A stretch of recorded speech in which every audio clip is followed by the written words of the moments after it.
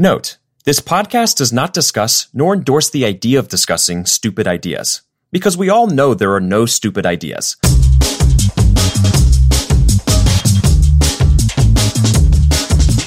Hello, and welcome to Discussing Stupid, the podcast where we will tackle everything digitally stupid, from stupid users and the crazy things they do, to stupid practices and the people who use them. We'll explore the stupid things we all do, and maybe even come up with a few ideas on how to do things better. And now that I got your attention, let's start discussing stupid.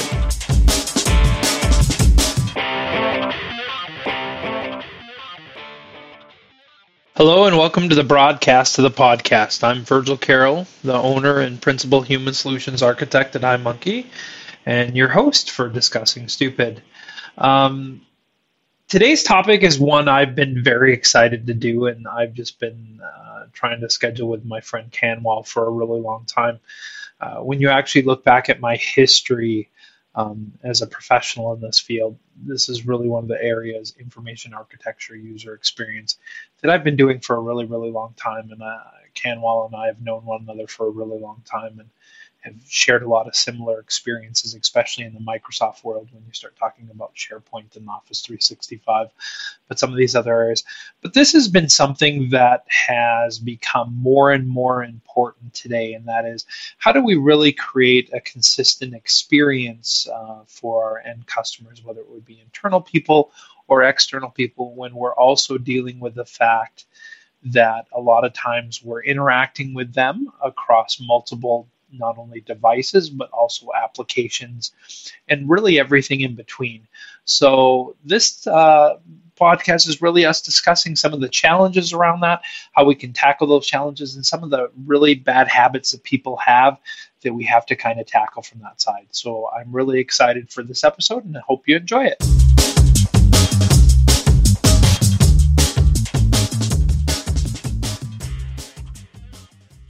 Well, Canwall, welcome to the show, and I appreciate you joining me here. Why don't we start off by introducing yourself and telling us a little bit about what you do in the world? Hey, man. Virgil, thank you so much. It's an honor, opportunity to be part of this, part of Discussing Stupid. I'm fortunate enough to be a CEO at TwoLead.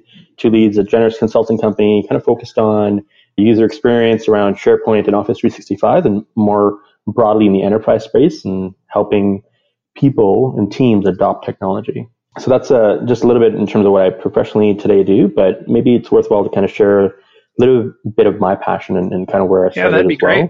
I think throughout my career, I've done a lot of stupid things. From day one, I would say I've been part of that quite a bit. I started my career early around the dot-com bust, so I wasn't necessarily the smartest in the field, wasn't able to land a development job, but I started my career as a help desk agent.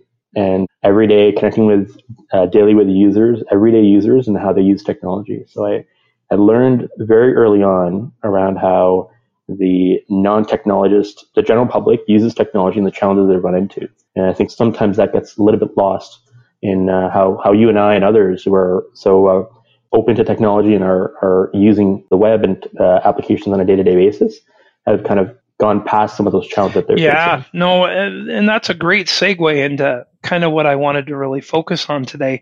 Because one of the interesting things, and I know you and I were talking about it not too long ago, and that was, we've kind of went this shift from a long time ago when technology was really first coming in. There was all these different tool sets to do all these different things because, frankly, technology wasn't that mature, and so you needed a lot of different things. And so then the world kind of went into this process of saying, well, look, we can start building these super tool sets. And, on the website, a lot of them are content management systems internally.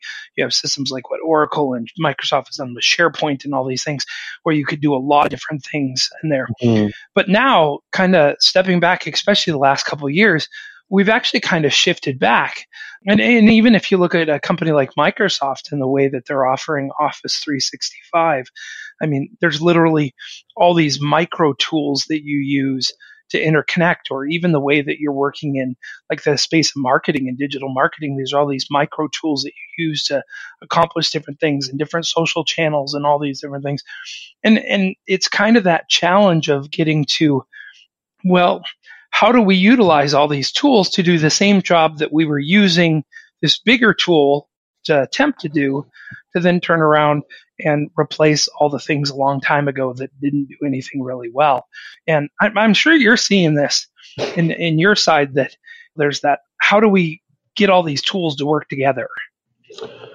Oh, I mean, that's a huge challenge, right? It's hard enough sometimes just getting users to use one tool, right? And trying to train them and help them adopt that. There's, to your point, a bigger challenge is once you get that tool adopted, there's a number of different tools, not just from the same vendor like Microsoft, but other platforms as well that are working in different ways. How do you actually educate and train and make sure that users aren't kind of disjointed from that? That's been a really challenge, I think, for a lot of enterprises.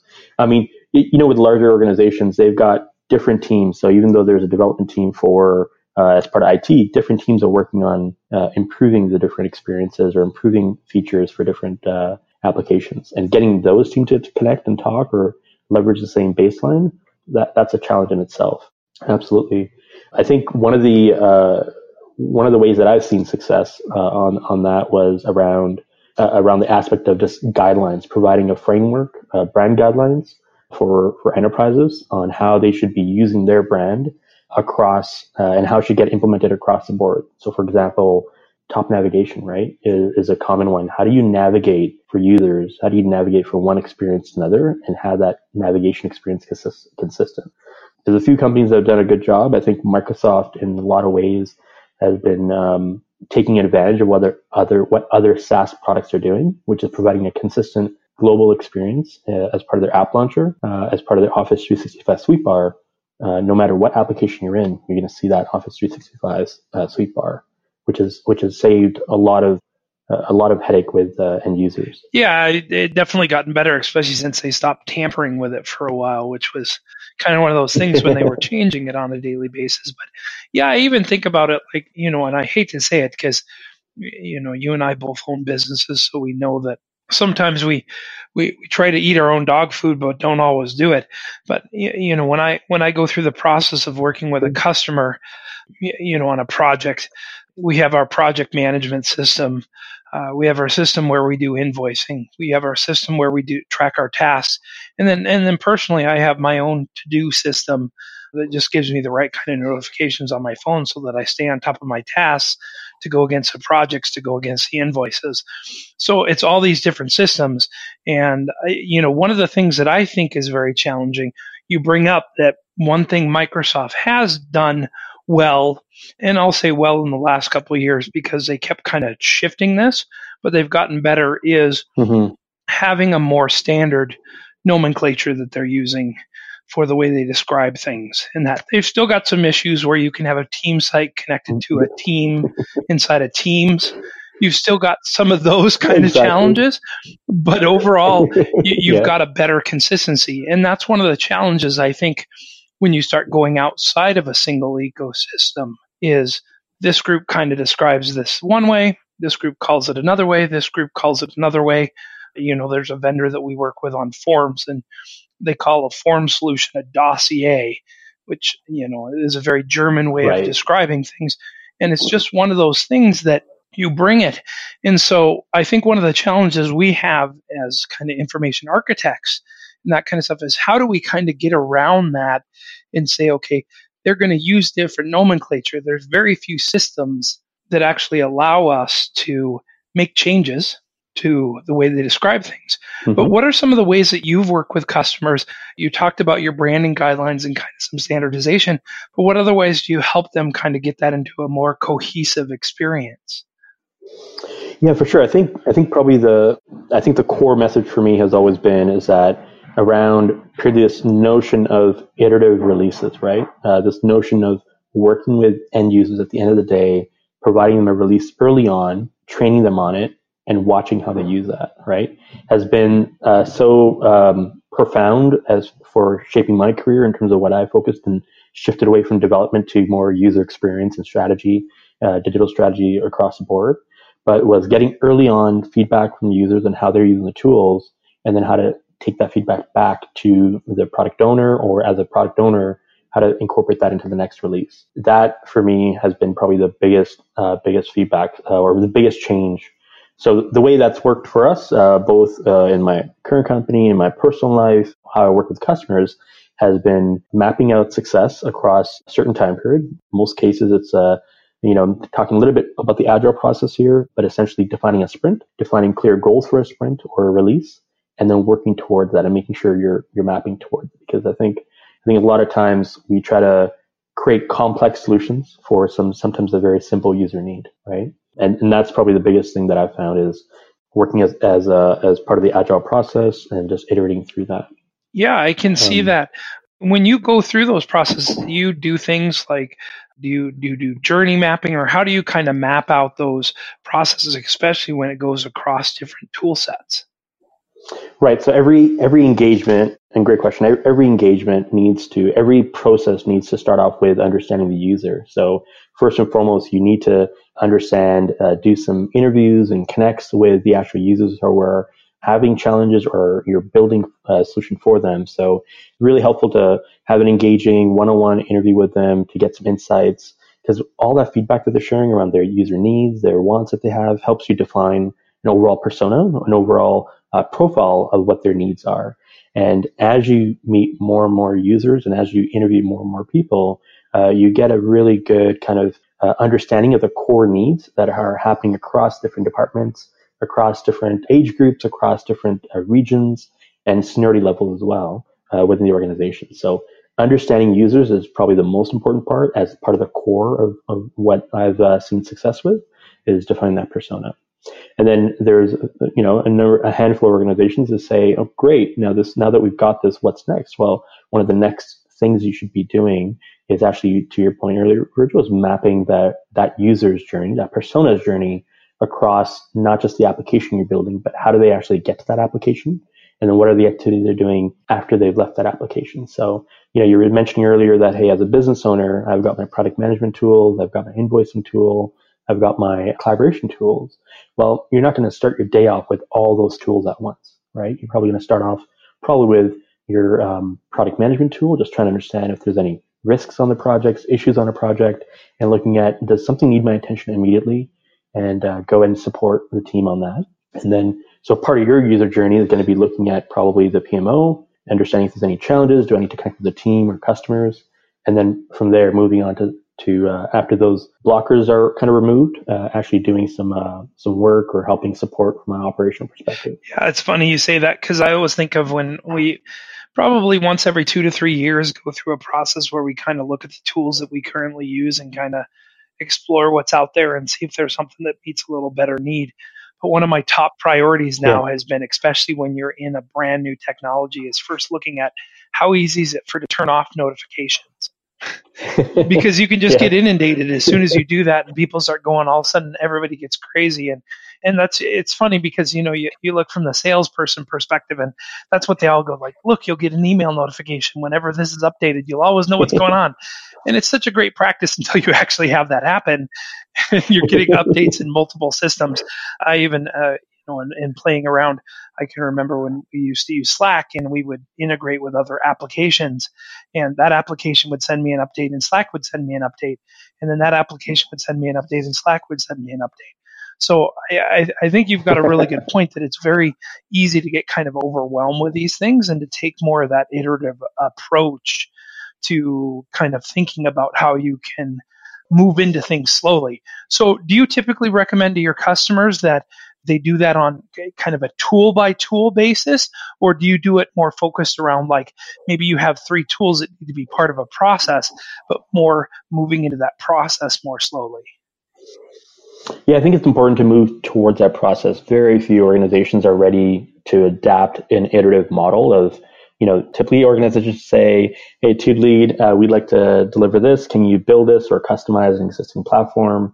And all they want is that outcome. Come back to us after 3 months. If you need to engage with their business, go for it. They don't necessarily understand that. So product sponsors generally don't get it. It's usually the day-to-day product leads, the product managers that you work with, trying to educate them from day one on how we are going to run our process. It has no impact to necessarily you, but we're going to provide you constant updates on how we're progressing, whether we're achieving our week-to-week goals or bi-weekly goals. And then how are we moving forward? What's next in the next 2 week sprint that's coming up? Yeah, I think it's important to not necessarily, and this goes a long way with, both on how you want to run a process, which is, if you want to run an iterative process and deliver features little by little to like a pilot set of users, that's great because you're getting early feedback. But at the same time, you don't want to force that and do iterative releases to a broader audience, maybe the whole organization. For example, we were working on an application for communication collaboration kind of sync of all the SharePoint and Skype for Business and Microsoft Teams tools into one. And it was 180,000 users. And you can't necessarily deliver iterative releases to 180,000 users. So you got to look at your scope in terms of the ways of how you actually launch this forward as well. So there needs to be obviously a little bit of planning around that. Yeah, that's so very true.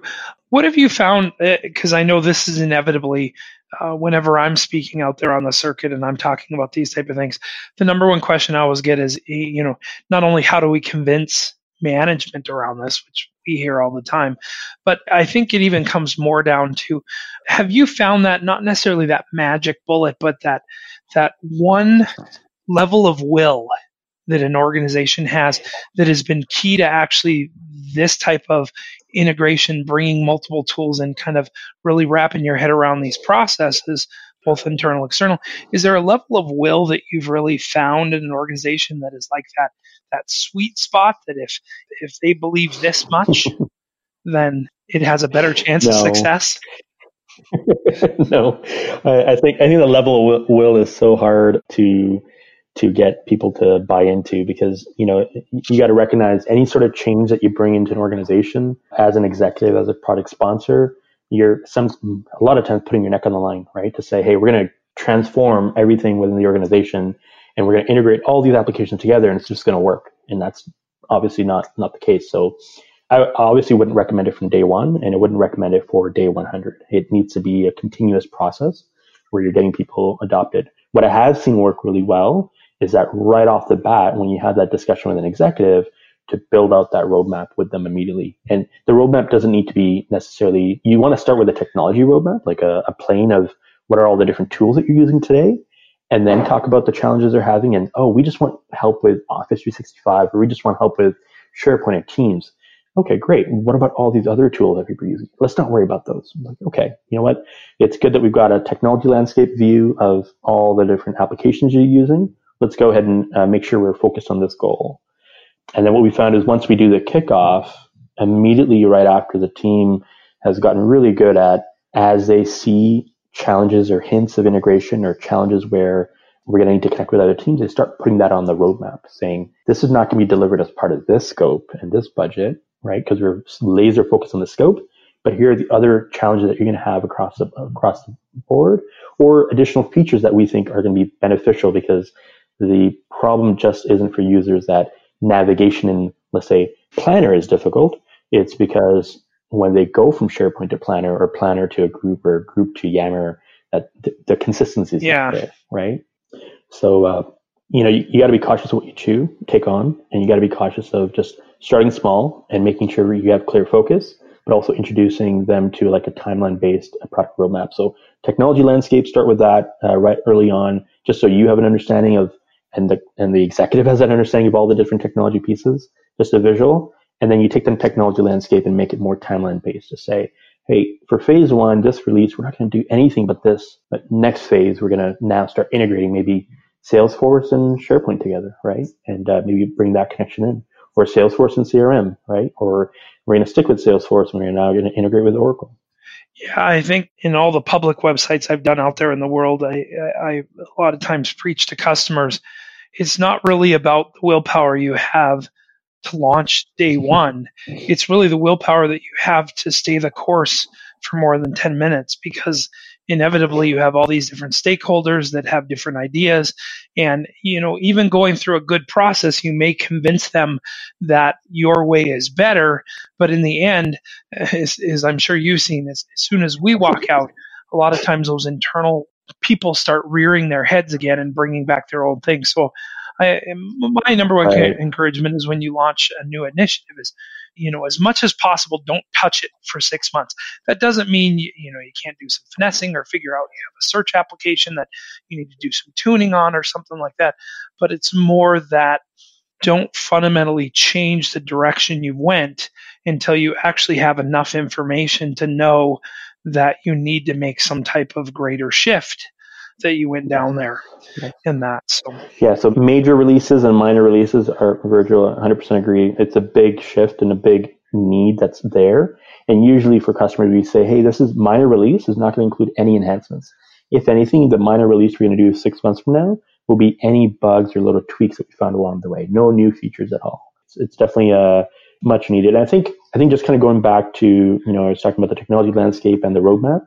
I think the important part also is that I think as consultants and as, taking on a certain budget and scope and that risk involved in executing that on a certain timeline, we really detail out what each of those activities are. We know full well what needs to happen there. So we give customers all that insight around here's I'm going to build a public facing site. I'm going to go through IA. I'm going to go through detailed design, and I'm going to build it out, and we're going to do QA, UAT, etc. We document that really detail.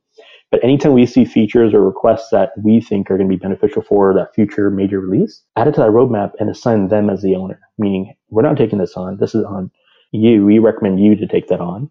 At least they're aware of it, that there are future releases that are going to come into play. I think the moment you start doing that early on, I've seen that level of will all of a sudden is like, oh my God, we're not just planning for day one or day zero of launch, right? Because the budget, everything's been planned for day one. What are we doing day 2? What are we doing day 100? What are we actually going to do after the fact? Are we actually going to do anything? Like, do we have that support from Virgil and the team once the site's launched? And if we have any feature requests that come through, it's something they need to think about really early on. Yeah, and I got to tell you, actually, I think today that's even a bigger challenge because, I laugh, you think back when, especially when you and I first got involved in the SharePoint world, and we'd have these 3-year cycles of changes. In that, and so you'd have the 2007 version and the 2010. You'd have these years in between where you could kind of adjust and figure out what to do, and then everybody would get upset. Oh God, now this new feature's in there, and we can do this now, and that kind of stuff. And why couldn't we do that before? Now I think about it, and not only individual platforms are changing every 5 minutes. But on top of that, everybody's using 25 different systems. And as soon as one gets out there, another one comes out with something better and another one comes out with something better. And, what have you kind of been encouraging customers? Do you tell them, always continually look for that better way? Or is there kind of a middle ground there where finally we have to say, okay, do we really need that? That's probably the biggest challenge. I think our careers have shifted from architects and developers and like building these perfect solutions that work really well, quote unquote, for 3 years, to shifting away from that, where we're more focused. We're definitely doing that, but obviously on a smaller scale or more iterative scale. But our roles are now more as product managers, right? So as a product manager, we're now building out those roadmaps. We're also incorporating the roadmap of what the platform like Office 365 and other applications are delivering and saying, hey, this feature request that came through, like we've had a customer recently come through and say, we want to build a notifications dashboard for Teams notifications that show up in SharePoint and SharePoint notifications that show up in Teams. And I think they came up with that last year, and we're like, awesome. Now why pay for it? It's already on the roadmap, and it might not be exactly how you want it, but it's going to get you 60 to 80% there, right? Let's wait for that and then see if that meets the needs. And if it doesn't, then we can either custom build or find ways to tweak it. So I think, and that's one of the things that's really helped out is just that focus on clarity in terms of what is possible on the platform today. Is the request that you have, is it worthwhile to invest into now because it's just a short-term need and you just got to have it. You can't wait for Microsoft or the platform to incorporate that, or is it something that you really want immediately and start investing into that where and you're not exactly 100% sure whether that's going to be kind of long-term strategy. So I think in a lot of ways we're shifting more and more to guiding and clarifying and mapping out these releases and just making sure people are clear of kind of what's coming up. Yeah, I was going to say we just did I guess we're still in the process, but we're working with one of our customers to look at a new content management system and kind of the same exact thing. I don't think it's even about features that are coming out for a particular tool, but it's also, what happens when you look at tool to tool. And, I know this will just surprise the heck out of you, but, we had one CMS and another CMS. And of course, the salesperson for one CMS sends, the customer a follow-up that rips apart the other one around these things like, look, hey, we're graded up here by these guys, and these guys are graded over here by this. And, and all these different things. And they asked me to kind of come back and give my objective opinion. And I said, well, where sometimes I'm not 100% sure. Yeah, this group has strengths in this and this group has strengths in that. But I said, here's the fact. The maturity model of your organization means that you're not going to hit being able to use that type of functionality really well until you grow as an organization, you grow as a staff, you grow as an understanding of how you really understand your digital customer. I said, so what are you talking 3-5 years down the road where you're just looking at doing that? So sometimes I think there's the other side of things change so much, not only inside tools, but including additional tools, that it's so easy to skip and hop and jump and, move because it's like, oh, well, I really wanted that feature over there. And that's really the thing that was going to make it. Yeah. It's just like you talked about the notifications. Yeah, that's cool. But I have a feeling when it comes down to actual practice, they probably won't find it quite as cool as they thought it was, because yet it's another place that I have to go for another set of notifications from that. As a matter of fact, on the Microsoft side, it was the work management piece that attempted that. I think it was. Is that? Yeah, I think so. Yeah, and the task management, and that never went anywhere for a lot of people. So I think sometimes we get very much up on features and like, oh, this is going to change our world and everything like that. Where it's, go ahead. Well, I think, sorry. I was just going to say, absolutely right. I think the challenge is that people want these features and they want them now. It's like, I just got to have it. And sometimes the worst is going up against a customer who's a product sponsor and has a big check and says, here's the money, let's go build it. And you just got to be very, to your point, very objective about these decisions on whether you want to go down this path or not. I think it's important also with these decisions, Virgil, is around sharing the fact that the way to success is to fail fast. So if you do want to spend a lot of money on this new feature like notifications, and you're okay that this might break 6 months down the line, given API changes or challenges, or Microsoft comes up with its own approach, and you're ready to fail fast, let's do it. Right? As long as you understand that this proof of concept, this approach might change, that conversation usually around failing fast has helped a lot in terms of having executives kind of rethink their approach and say, well, what do you mean it's going to fail fast? Well, this is what we've been sharing for so long. Let's assume end users adopt it and they love it. But what if the platform changes? Right? How do we accommodate that?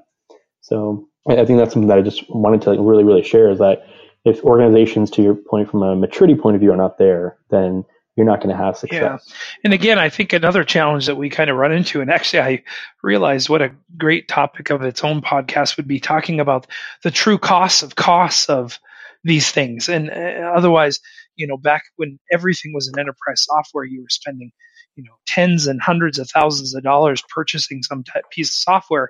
Now somebody can run in with their credit card and get something going in for $5.99 a month for the trial version or something like that. It's just so much easier for people to pivot and change in that. And I think that's part of it, is that they don't really stop and think through and really understand what they're doing. And you hate to say it, but especially working in the digital world, that I do on both the public website side and the internal, there are two groups of people that get probably more excited by shiny things than anything, and that is marketers and IT. And they both have their own little equal sides of it. I can't tell you the number of times I've been at conferences and events where people are like, oh my God, this is going to change our life. This is going to make everything so much easier.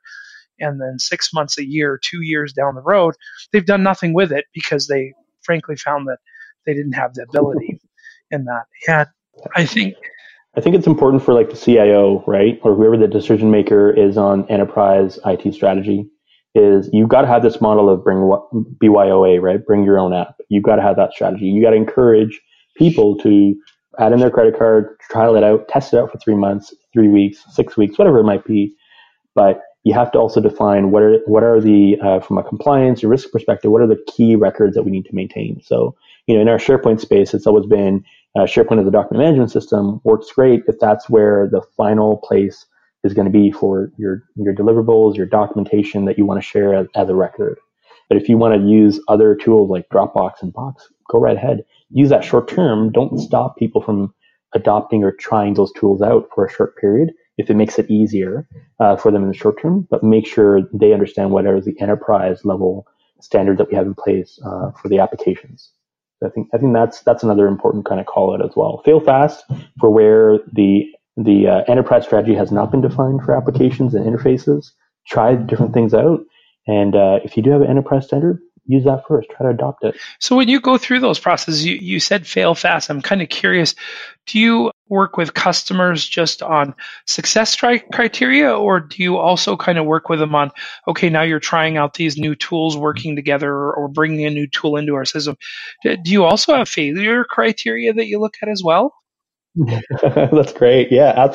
I mean, you have to, right? Like, you have to first start with a baseline, obviously, of like, hey, if there are metrics around what we're trying to solve, right? If we're trying to say, hey, we want to make it easier for people to search. We want to make it easier for people to manage their tasks.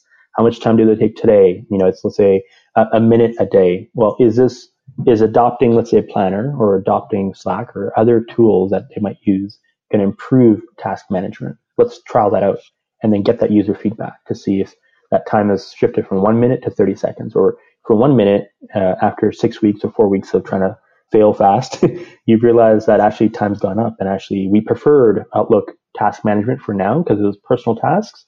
But from an enterprise point of view, Planner or other tools just didn't work. And here are the challenges that we face with it.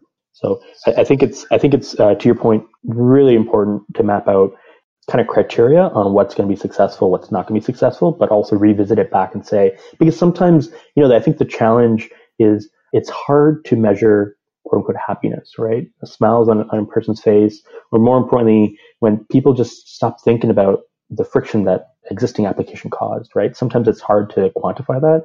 It could be based on the number of times they log into the application.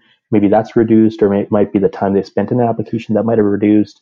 Like, there's a lot of different metrics you can look at, but there's also the qualitative metrics that sometimes are hard to quantify, and you've got to connect with the users and get feedback from them as well. Like, is this working or is this not working? Yeah, you just made me laugh because I thought about, I was at a usability conference a long time ago, complete side note, but somebody from Microsoft UX team came and talked about how they came upon the decision on the Windows Vista interface. And that was both their happiness index that they put together that would score, but then they also put electrodes on people and would show them different interfaces and would measure the movement in their smile muscles as part of that. So yeah, you can definitely do that. But I mean, what you say is so true in that we have such an issue of people trying to move down. And I even think about it like, one of the things that we realized internally was that the way that we quote out projects to customers, and you have to have tasks associated, those tasks are kind of these macro events. I mean, it's not like I sit there and say, today I'm going to install the software and tomorrow I'm going to do this. You don't communicate that to the customer. Those are your tasks that you do behind the scenes. And, I'm sure you've seen the same. There is no project management system that does both those sides well. Manage a budget and all that kind of stuff, plus and manage kind of the micro needs of us. So you end up using multiple systems. But I think we still have that fundamental challenge that when we do that, they can get disconnected. They can get disconnected very easily. And, you have a budget in one and a budget in the other, and now they're different. What do you do? And so what are some of the things that you work with customers when they're using these different things? How do you not only just communicating to people and helping them understand how to use them, but how do you keep that consistency going and kind of manage that from a governance standpoint? It's a challenge because the moment you bring in governance, there's both the systems and the policies in place that people need to follow, which, human error leads to human error. People don't always follow it.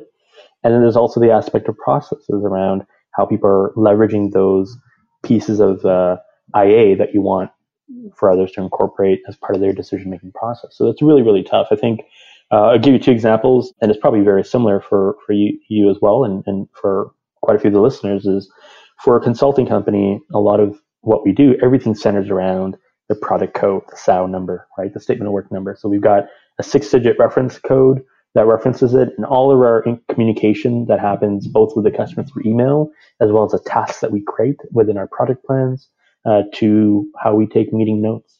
Everything revolves and has a reference to that statement of work number, and it tails around that. Allows us to at least not necessarily have full-on integration between systems from a technology point of view, but at least when different team members from the development team to the consulting team to the PMO team to the design team, they all know what product they're talking about. It's very, very clear. So that's helped us tremendously.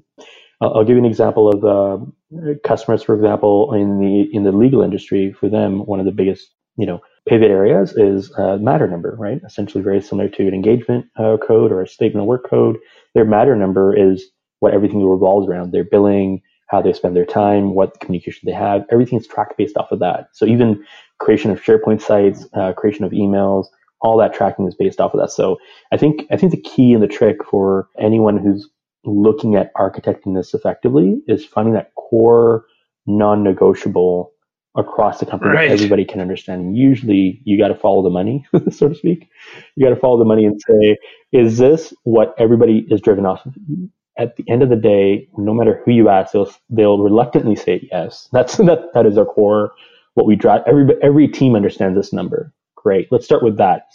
So in the SharePoint space, in the collaboration space, if that is not part of content types, if that are not part of site creations, etc., there needs to be very clear decisions of why not. Because one of the things you can run in an enterprise platform like SharePoint is you can run compliance reports and do like e-discovery searches across that SAO number, right? And that's really, really important to do.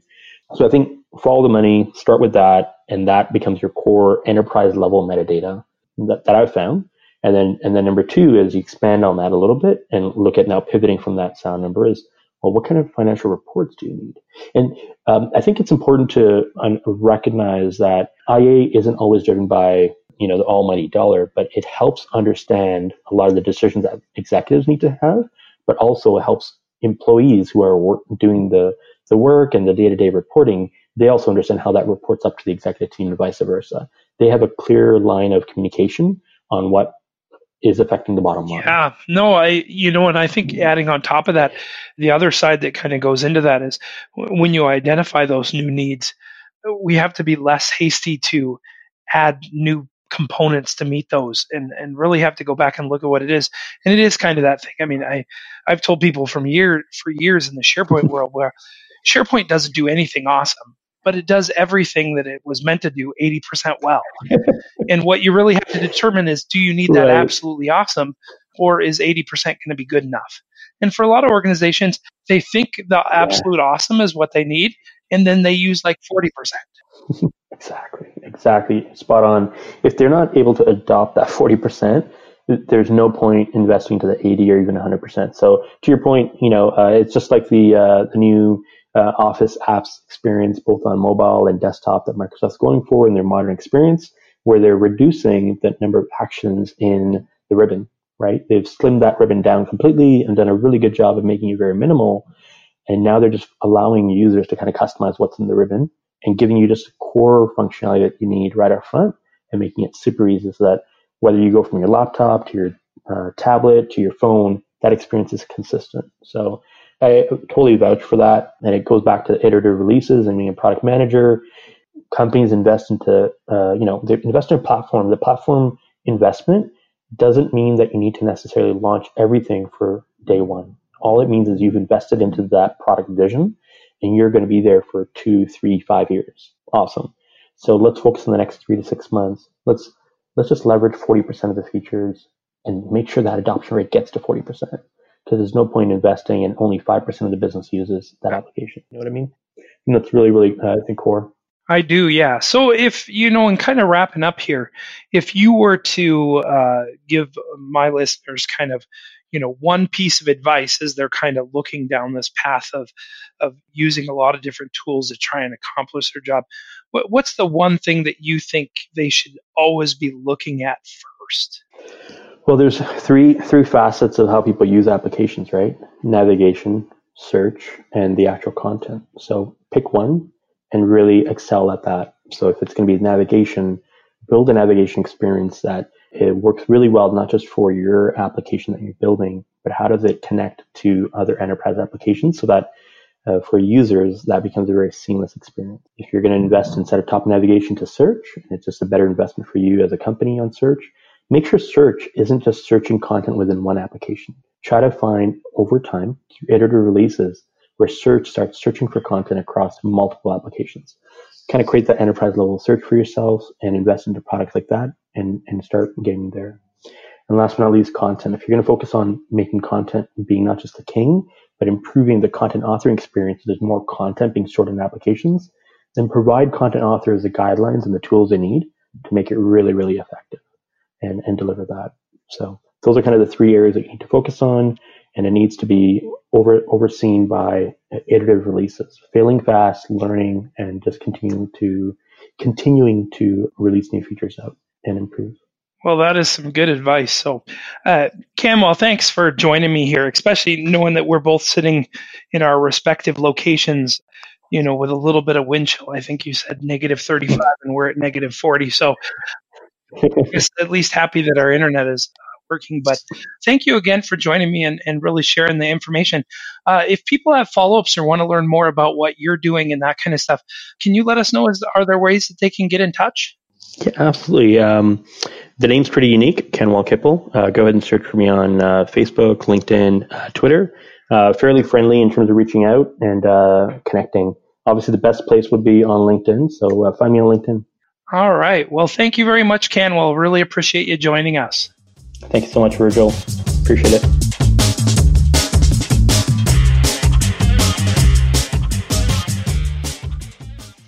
Well, I hope you enjoyed that episode. It was a really good one, and I think there's just so much around that topic, and honestly, Kenwell and I could have talked for ever and ever going through all the different aspects. But overall, hopefully you took away the point that you have to think about how you really communicate, how you really architect your information across all these different channels, and how you really try and create that consistent experience with it.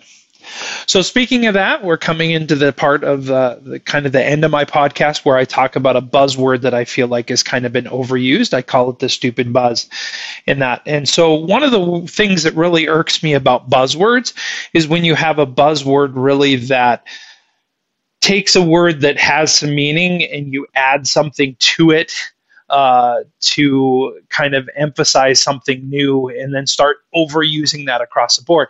And one of the words that have been overused a ton is this word called seamlessness in that. And so years ago and for a long time, we talked about this seamless customer experience, which we discussed in our podcast today. But now the word, the ending ness has come on to that to try and take some type of new meaning that if a seamless experience is that you get a consistent experience across from one application, whether you're on a mobile device and then going on to your computer that feels very consistent. Seamlessness means you should be able to start something here and end something over here. Why people think that has some kind of different context versus a seamless, because in a seamless experience, you should really be able to start something in one platform and end it in another platform. Why we think that adding ness to that makes some type of significance. But overall, it's not even really the irking of the word as much as it is that as soon as this gets into especially the marketing vernacular, we start to use this word over and over and go crazy. In every article I read, all of a sudden nothing is seamless, it's all seamlessness. And somehow that's supposed to be more significant. And that's one of the things that really gets me about the whole world of marketing buzzwords in the first place is we bring these words in and we just kind of overuse them and use them in all kinds of different contexts that don't make sense. So thank you again for visiting my podcast. If you enjoyed the show, I hope you'll subscribe. You can subscribe through Apple iTunes, Google Play. You can go to our website and view it. There's a lot of different ways for you to get involved. If you have any questions or comments on this episode, you can definitely reach out to me. You can reach out to me at my website at discussingstupid.com, or you could also hit me up on Twitter at discussstupid. That's not at Discussing Stupid. It's at Discuss Stupid in that. So until next time we get a chance to, why don't you go back and talk stupid on your own?